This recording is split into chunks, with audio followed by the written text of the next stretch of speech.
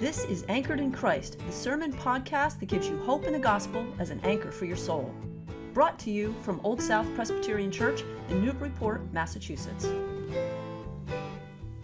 When we read the word of the Lord, it's different than every other word. It's above all other words. It has a power. It has an activity that's unlike Shakespeare. It's unlike poetry. It does something. Hear the word of the Lord from Jeremiah chapter 7, the first 10 verses, and then we will read chapter 8, verse 11. The word that came to Jeremiah from the Lord. Stand in the gate of the Lord's house and proclaim there this word and say, hear the word of the Lord. All you people of Judah, you that enter these gates to worship the Lord. Thus says the Lord of hosts, the God of Israel, amend your ways and your doings, and let me dwell with you in this place. Do not trust in these deceptive words. This is the temple of the Lord, the temple of the Lord, the temple of the Lord. For if you truly amend your ways and your doings, if you truly act justly with one another, if you do not oppress the alien, the orphan, and the widow, or shed innocent blood in this place, and if you do not go after other gods to your own hurt, then I will dwell with you in this place, in the land that I gave of old to your ancestors forever and ever.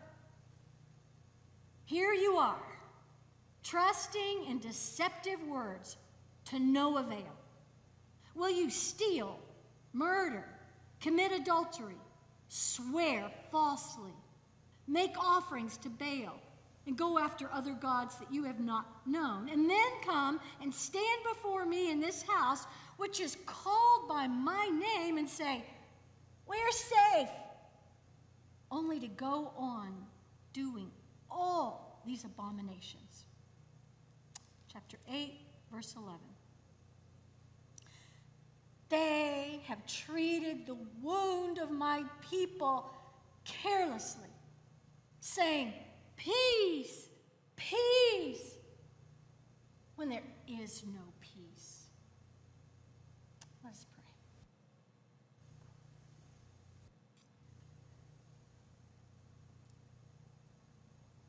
Lord, we pray that by the Holy Spirit, your word now would have an activity beyond the defenses, beyond the hardness of heart, beyond the difficulty hearing, and that you would work a wonderful, freeing, holy, sanctifying work in our whole lives.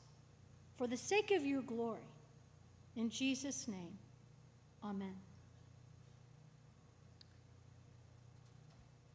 Last week, around the kitchen table, our 7-year-old grandson, Hunter, told us about a first grade classmate of his who could take his fingers and bend them all the way backwards. Hunter was amazed by his friend's ability. And I told Hunter that his friend was probably double jointed. No, he said, that's not the reason.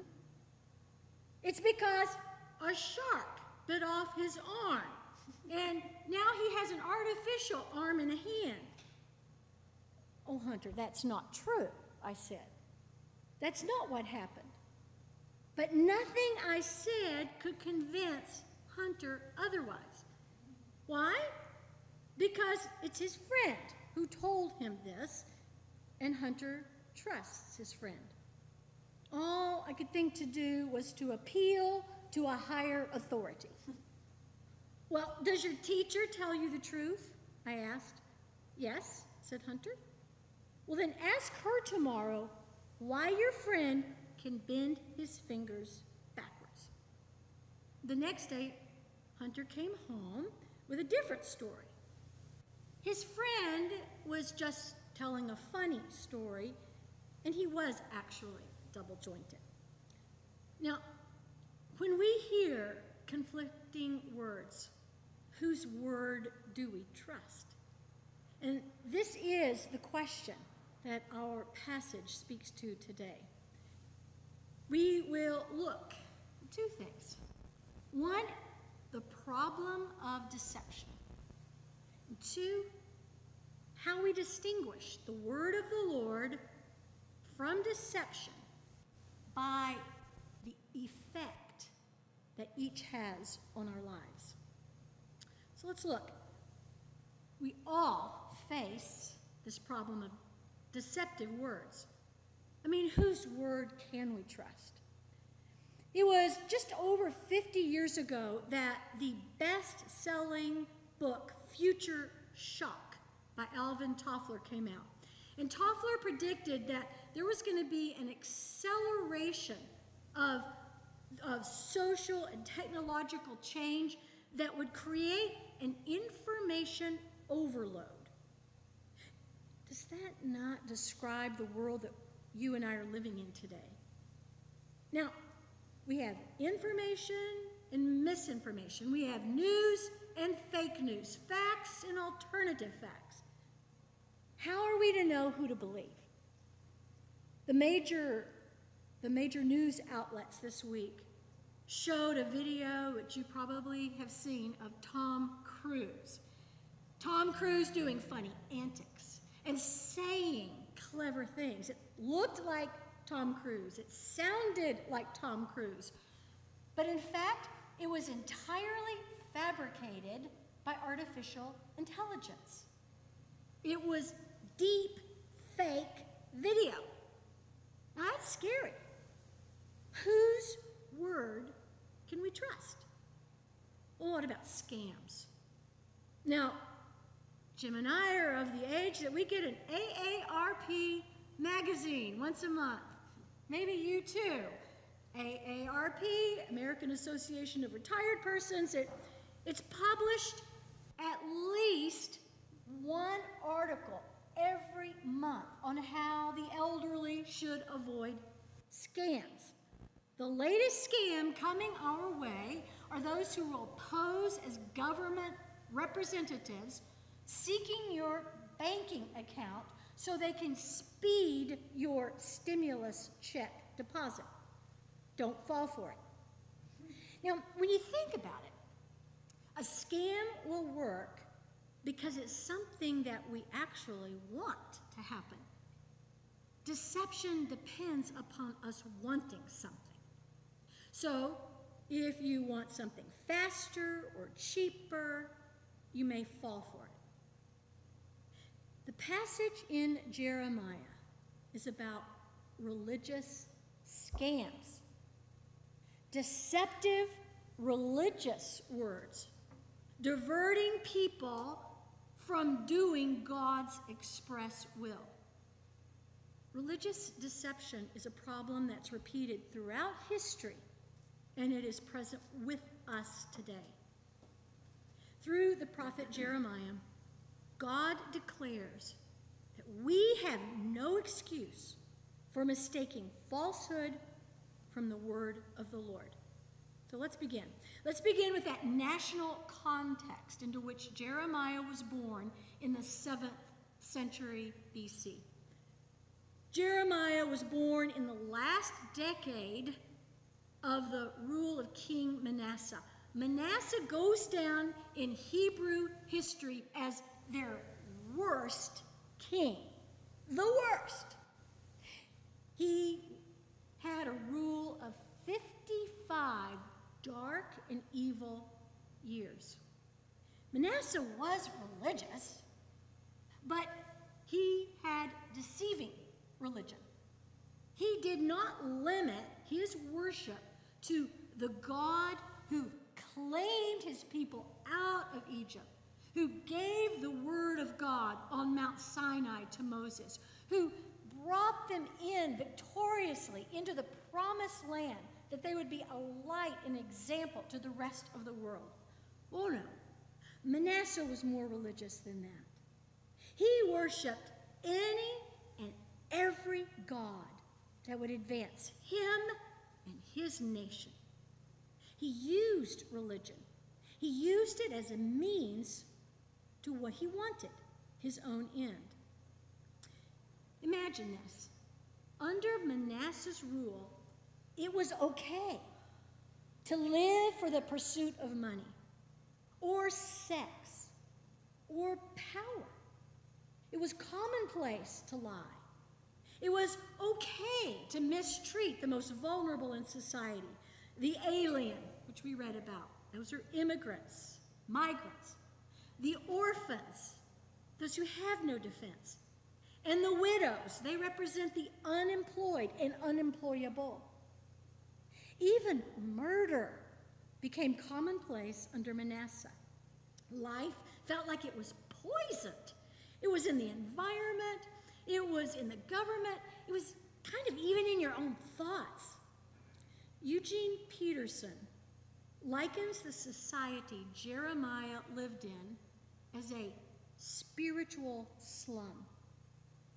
Now, why is this disconnect between who God is and who God's people had become and the society that they supported? Do you relate to Jeremiah's time? I believe we can. We do have a problem with deceptive religious words. So now we're going to look at, from our passages today, how we distinguish the word of the Lord from deception. And it's by the effect that each has on our lives. Distinguish. In Matthew chapter 7, verse 15, Jesus says, "Beware of false prophets who come to you in sheep's clothing, but inwardly are ravenous wolves." Jesus teaches us to look below the surface appearance if we are to distinguish religious counterfeit from the word of the Lord. Now, we see this kind of distinguishing when we consider how businesses teach their cashiers how to recognize counterfeit money. If a business accepts fake bills, there is no recovery for their loss. Cashiers have to distinguish what is real from what is counterfeit. Now, authentic currency, we know it has a certain feel, a certain texture, but there's more than discerning by feel. Hold a bill up to the light, and I'm okay if you want to try this, even now.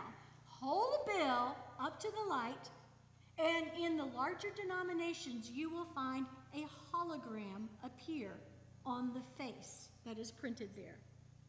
You will also notice watermarks.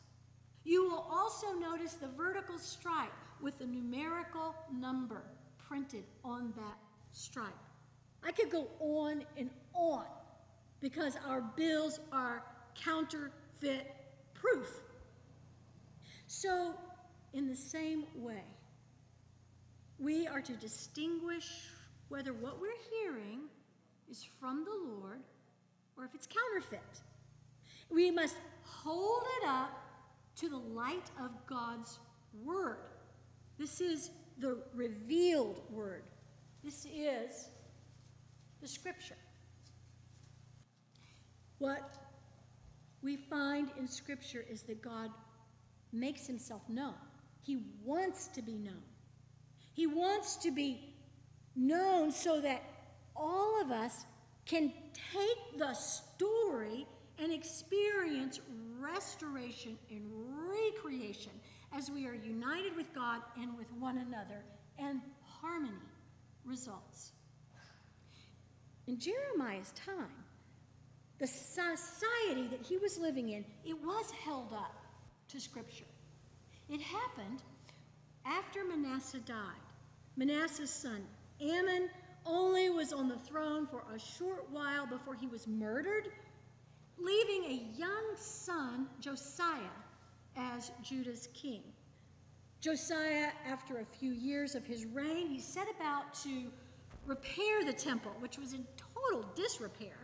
And when he had people at work, there was found a book that was covered with dust. It was stuffed in the corner. It obviously had been untouched for generations. The book was taken by a priest to King Josiah, and someone read it aloud. It was the book of Deuteronomy. It's the queen of the Torah. It is how God called his people, loves his people, causes people to love us, to love him, and then gives an ethic for life. It's how to order life under the love of God, God, for the sake of others. It had not been read for generations. When it was, Josiah, his heart was cut to the quick. It was a thunderclap of his conscience. He ordered, what's called in the Josiah's reform, he ordered all the false idols, those gold statues, all the beasts and monster images in the temple, get rid of them, burn them. He said, we're going to start the Sabbath again. You're not going to work on the Sabbath. He said, we're going to start practicing Passover again. They hadn't done that in so long. So we hear that it had an effect in law. Laws were enacted. You do this thing. It's good to have good laws. But did the mandated reform affect society? Did it affect the lives of those in Judah? Well, we look at Jeremiah 7. Following this reform, we have people adopting a slogan. The temple of the Lord, the temple of the Lord, the temple of the Lord. Anything repeated in the Hebrew language 3 times is the superlative. It's the best, it's the most, it's superlative. They are saying, we are God's chosen people. We are in God's house. We're safe. You heard that. We're safe. Everything is fine. They felt like having this outward reform of worship meant that they were all now wearing the same jersey, God and country. We can now call it peace, peace, when actually we hear there was no peace. What's the problem? Well, again, we heard it. We learned that people are still stealing. I read that, sorry about this, in Rhode Island, 43% of all the unemployment claims turned out to be fraudulent. They were murdering. You know, that has risen in the last 2 years. Committing adultery, swearing falsely, engaging in pagan spiritual practices. Now, their outward life looked reformed, but their inner life was rotten. The problem was not that the word of the Lord was not read and heard, but the hearers didn't want to hear. They were not listening for God. They were listening for what they wanted. They were using, if you would, God and religion. Something fast, something cheap, like a scam. But the tragedy is that the scammers were the victims. They were self-deceived. Eugene Peterson likens it to people who dress up every day in wedding clothes and say, I'm married, I'm married, I'm married, but in fact share nothing in daily love, no attentive listening, no continued tenderness or intentional giving or creative blessing. Without these, is there really a marriage? Therefore, the Lord says through Jeremiah, verse 1, amend your ways and your doings. This word amend is so amazing. It's make good, make right, make beautiful your ways. Ways is the road you're on. That means where you're going in life, the direction of your life. Have a purpose that is so good and so right and so beautiful. People will want to join you. And your doings, that is your day-to-day interactions, your thoughts, what you do with your mouth and your words and your life. In other words, the Lord is saying, I want you to have a character that is holy, like I am holy. I mean, full of life holy. I mean, fully human, fully alive, and good, useful, beautiful. We are religiously deceived if ever we have the Word of God and it leaves us unchanged.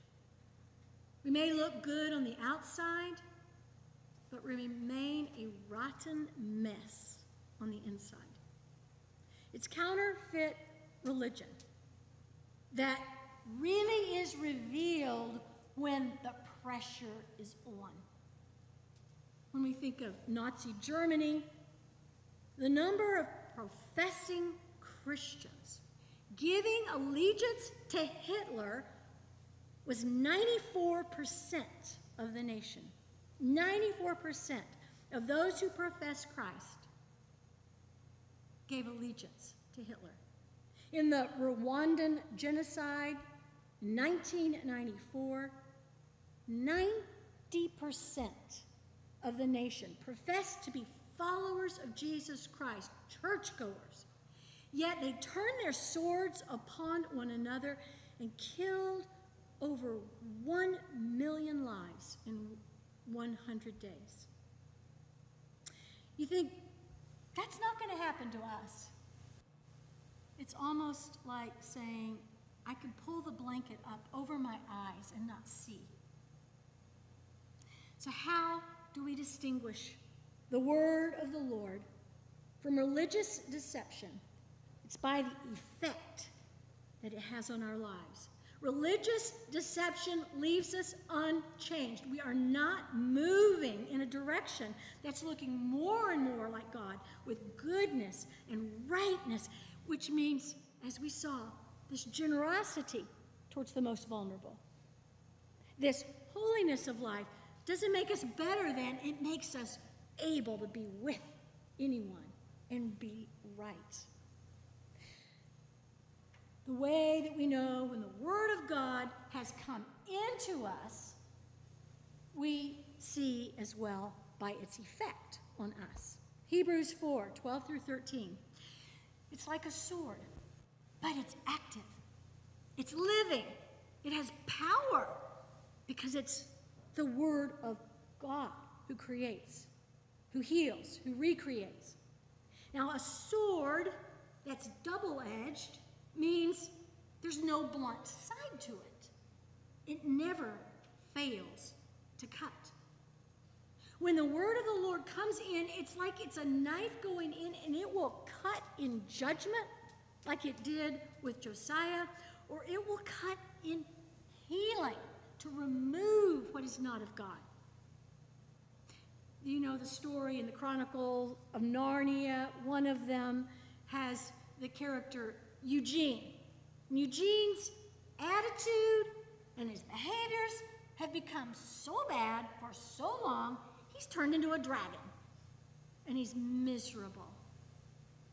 And he cannot scratch off his scales. No matter how much he works at it, he cannot undragon himself. It takes the Christ figure, Aslan, the lion, with his sharp nails on his claws, cutting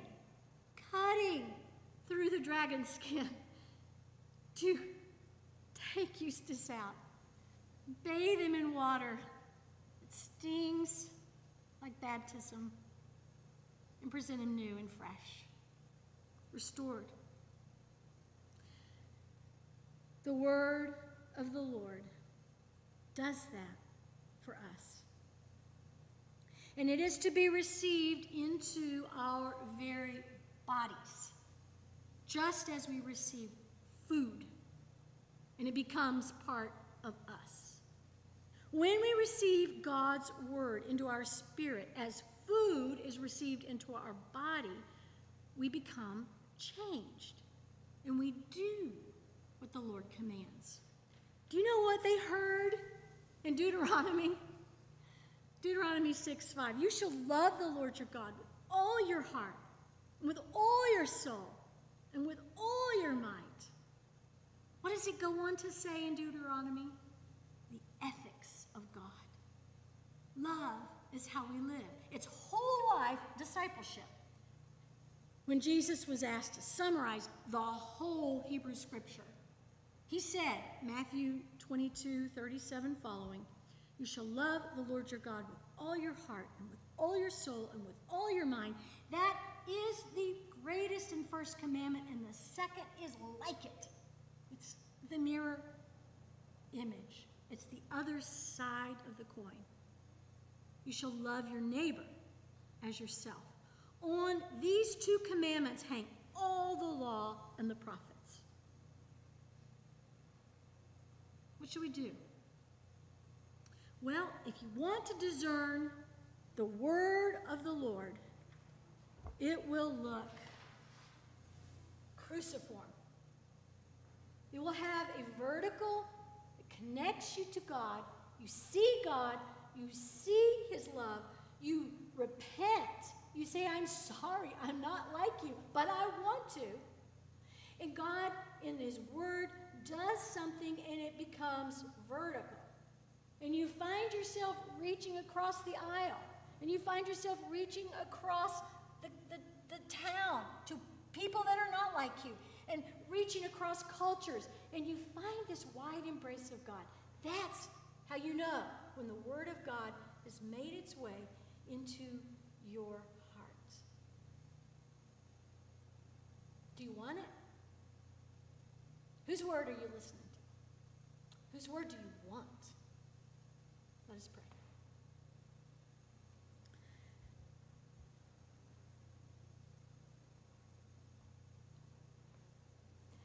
Lord Jesus, you are the Word incarnate in the flesh. When we have seen you, we have seen the Father. And so we pray that you would speak a word to us, to unmask us, to undragon us, to heal us and fill us and use us. We pray in Jesus' name. Amen. Thank you for listening to this sermon from Old South Presbyterian Church in Newburyport, Massachusetts. If you'd like more information about our historic church, or you'd like to find out more about the gospel of Jesus, please visit our website at oldsouthnbpt.org. The peace of Christ be with you.